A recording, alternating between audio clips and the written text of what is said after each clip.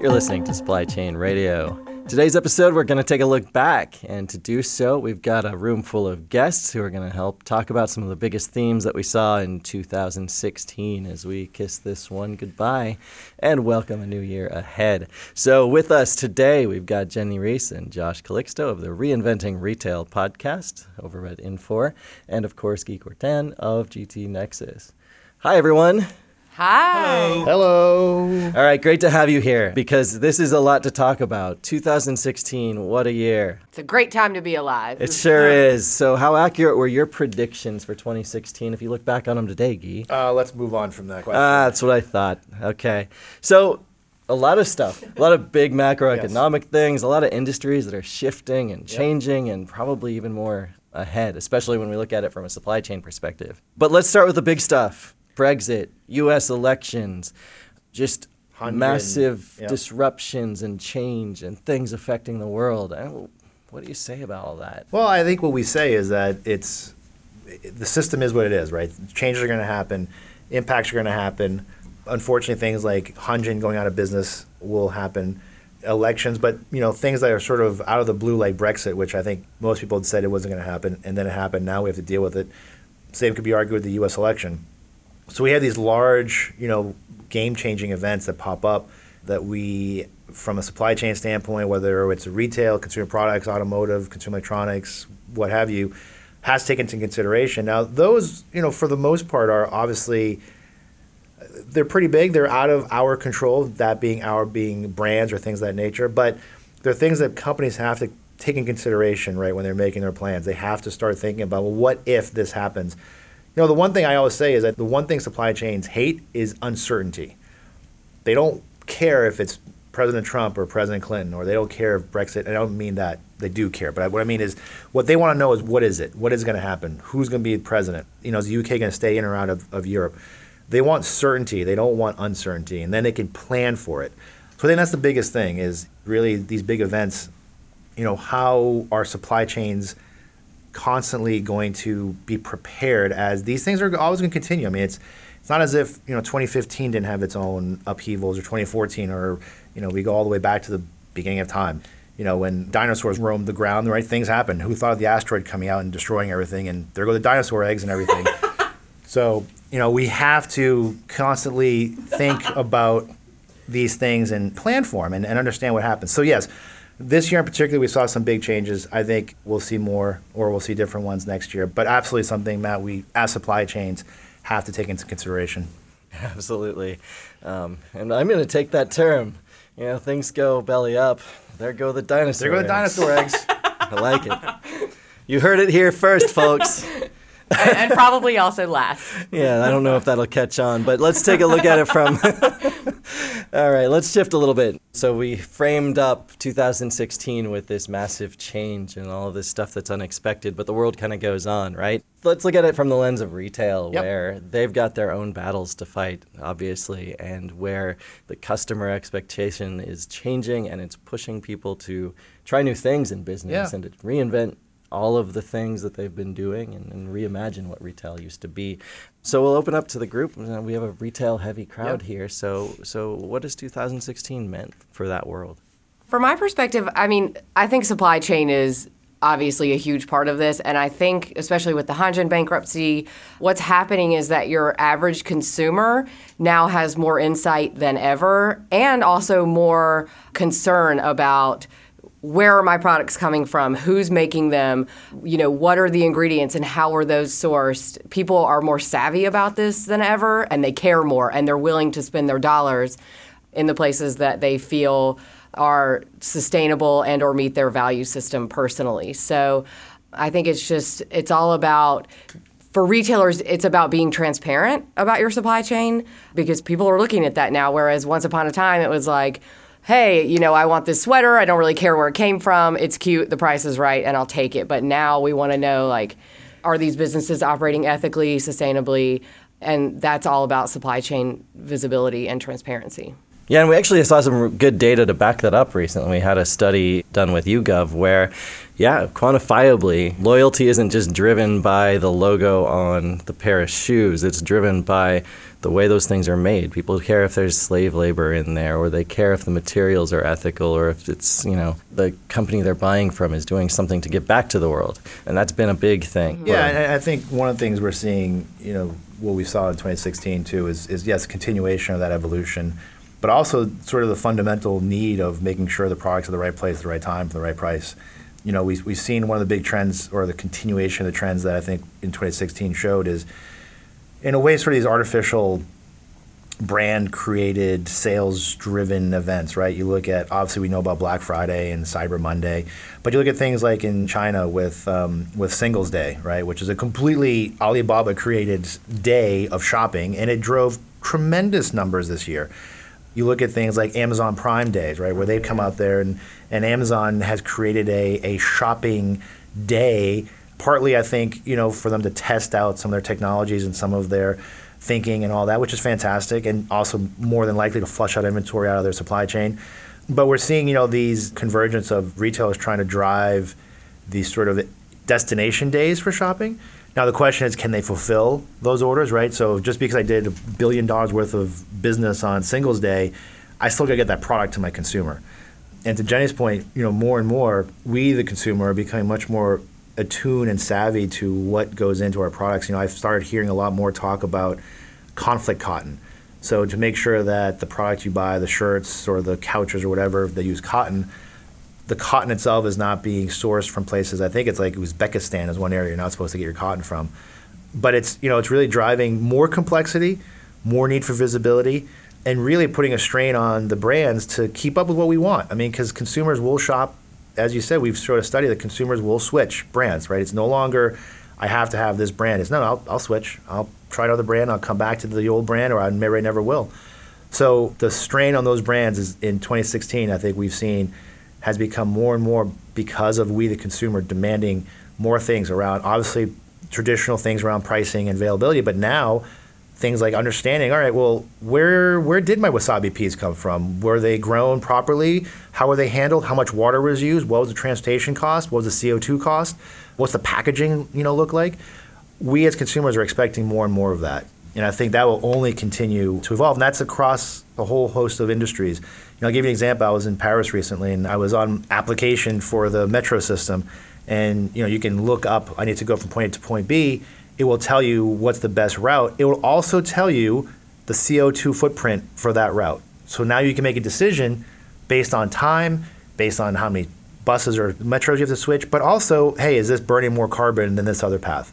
That's coming, that we're going to start seeing that more and more, I think, across a whole host of products in retail and commerce and really our daily lives. I'll tell you, just in my own personal life, I won't name the company, but I am having a personal boycott of one vendor or supplier or whatever because the packaging is so excessive that I feel guilty about it. And I think a lot of people experience that with Amazon sometimes as well, or anything, it's like we're having all these things shipped and you think to yourself, like, how much did this cost, in terms of carbon footprint to get this sweater that I could have bought down the street to my front door? Like, what am I really doing here and what's the impact of all of this on the environment? Yeah, absolutely. You wonder, is it all worth it when you consider this much bigger view of that stuff, and stores themselves are shifting too. And then we've seen that begin this year, where they're being used as fulfillment centers, where you can ship to store, where there's a lot of other moves that are happening that are advanced. To zoom out a little bit, I feel like one of the things that's really been interesting to me is seeing the past year and the way that sort of predictions have sort of manifested themselves and what people thought was going to be big this year compared to like how it actually played out. We sort of think that like RFID is going to be really big this year, or the Internet of Things is going to be really big this year. And then you expect it to just like over the year, everybody's just going to do Internet of Things and just make everything Internet of Things, or that stores will look a certain way by the end of the year. Except the way that it sort of ended up playing out this year, I feel like, is we had a lot of little unexpected big events happen that sort of embodied those things just in different ways. Just like how Pokemon Go sort of taught us a lot about AR. We had Amazon's recent store where you just walk out with your product whenever you sort of feel like it. we thought that was going to be more of an RFID thing, but it seems the way that they've implemented that is using cameras, although the effect at the end of the day is the same thing. You get that like frictionless brick and mortar shopping experience. But I feel like the way that predictions should be made, or maybe thinking about it this year, is just sort of think about what are the big ideas and then expect somebody somewhere, we might not know who it is or how it might exactly manifest itself, like it'll play out over the course of the year in some way, shape, or form. Yeah, absolutely. I mean, VR was going to be huge too, and it still might be, but right now, I guess I could go into Google goggles and look at the Macy's display windows, but that's not really shifting the way that we're doing business and retail right now. Exactly. All right, but the products. So, okay, we've talked about this and hinted at this a little bit, but the products that people are buying, right? It's a lot more that matters to people now, and the way that people are accessing the things that they like has shifted a lot too. And let's talk about that, right? Because products, consumer products and retail, I mean, the lines have blurred a lot. Yeah, and I think we've seen that trend sort of evolving for a while now, right? Where consumer products are going direct to consumer, obviously because of the internet, because of fulfillment capabilities. Retailers are starting to do their own brands, right? You just go into any Target or Costco, Costco with Kirkland, their own private brands that they're pushing more and more on their own store shelves. So we're definitely seeing a convergence of the two. And talk about reduction of friction, where we're seeing, and I think this year in particular, we're seeing more and more of it. And I think we'll only see more as we move forward, is the ability to do almost, again, we talk about ambient commerce in retail. It's ambient commerce with consumer products. Just look at the Amazon Dash buttons. I think there's about over 100 different ones you can get now. They're basically, for those of you who don't know, it's actually paid for by the CP companies. You can get like a Tide Dash button. You put it wherever you want. When you run out of Tide, you press the button, they deliver it to you. All of a sudden now it's really consumer product companies are bypassing sort of traditional retail channels and say, hey, we'll just put these buttons all over your house, and whether it's toilet paper or dishwasher detergent or cat food, you can just press a button and we'll deliver it to you based on what your preferences are.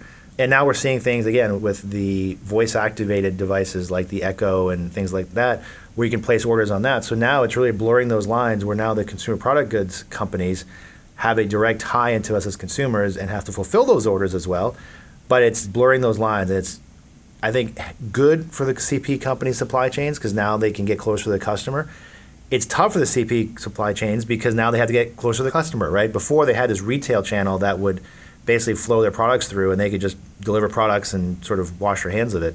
Now they're going to have to take on a lot of the retail front-end stuff around fulfillment, return, servicing, defective parts, things of that nature, which I think will continue. We'll see that continuous evolve. And that's not, again, it's not something that just happened in 2016. I think we're seeing more things impact it, like I said, around like the dash buttons, the Echo, things like that coming into the house. And I think we're only going to start seeing more of that. And it's 2017 and beyond. Those lines are going to get more and more blurry. Yeah, direct-to-consumer is a major topic of conversation in fashion right now as well, for the same reason. So Michael Kors isn't going to put, everything in a Macy's or go through a department store or another retailer. They want to open up their own flagship stores. So a lot of people in fashion talking about that. Interesting to see how that will play out as well. And that moves so much faster, too. Even the non-fast fashion brands are trying to find a way to show you the collection for a season, but also have it available at the same time. Right. Huge for luxury, too, who, typically only goes through larger big box retailers or department stores. Yeah, there's less standing in the way than ever. I mean, in the consumer product world, for instance, there's a reason Unilever spent $1 billion on Dollar Shave Club, and it wasn't just the cool ads, but it's because people buy into that and because it is disrupting the way they do stuff. Yeah, I mean, I signed up way early. They need to market more to women, I think, though. Well, that's been a barrier. They got me, but listen, I'm an early adopter. I've been in there for years, but think about it. Women, our surface area for shaving is far greater. We're going to go through blades a lot quicker, I think. True. All right, where else? Talking about women shaving. I know. There go the dinosaur eggs. Let's pivot into like a dude topic. Okay. Ours. All right, but everywhere we've talked about so far, the consumer is having a massive effect on everything that's happening across the supply chain and in lines of business. Is this happening in big manufacturing too? I think if you look at automotive or heavy industry, I think we're seeing the same type of impacts. I mean, honestly, in automotive, much more so, because at the end of the day, I would argue that automotive is just retail. I'm just selling a bigger piece of product, right? But you look at cars today, whether it's Jaguar Land Rover, whether it's BMW, even sort of mid-range cars in the Ford range, things like that, they are becoming more and more bespoke items, right? It's more and more, well, do you want, fine Corinthian leather, and then you want, pink stitching, and you want this kind of steering wheel? Yeah, absolutely, we'll give you those options. You go to the BMW website, and you look at their manufacturing processes for their 3 Series, and by their own estimations, if they ran their plant full tilt, throws 3 shifts a day, 7 days a week, for 3 straight months, they would never build the same car twice, right? The same configuration. So that is where we're going to with the automotive world, right? And I think we're seeing that also in the industrial world where, even if you're, building a big earth mover and you're selling it to a mining company, that mining company expects a certain degree of personalization, a certain degree of customer service that they expect as a consumer. So now we're seeing that where those supply chains have to keep up, right? It's almost like, I remember seeing it for one of these large heavy industry companies who was making, bulldozers and things like that. Like they basically offer the same services you would get if you walk into your local GM dealership and you want to pick out all different accessories for your car, right? Do you want air-conditioned cab? Do you want Sirius radio in there? Do you want this? Do you want that? So now that supply chain has to fulfill all that. So absolutely, we're seeing a lot of that. We're seeing a lot of these changes, and we've seen it in 2016. Take automotive again, you look at all the things that Tesla's been doing, right? And they're obviously a big disruptor. But all the things they're doing that are really the forefront of disrupting that supply chain, right? When it comes to the fact that their car is basically just a big driving computer. You look at the fact of driverless or automated driving. Did I pronounce that right? Yes, nice staccato as well. You like that? If you look at that, how is that changing the way we as consumers interact with our vehicles? And are cars, or are they being redefined, right? What do they really represent? Is it a means of transport? Is it a DJ studio on wheels? Because now I can put all kinds of entertainment things in there.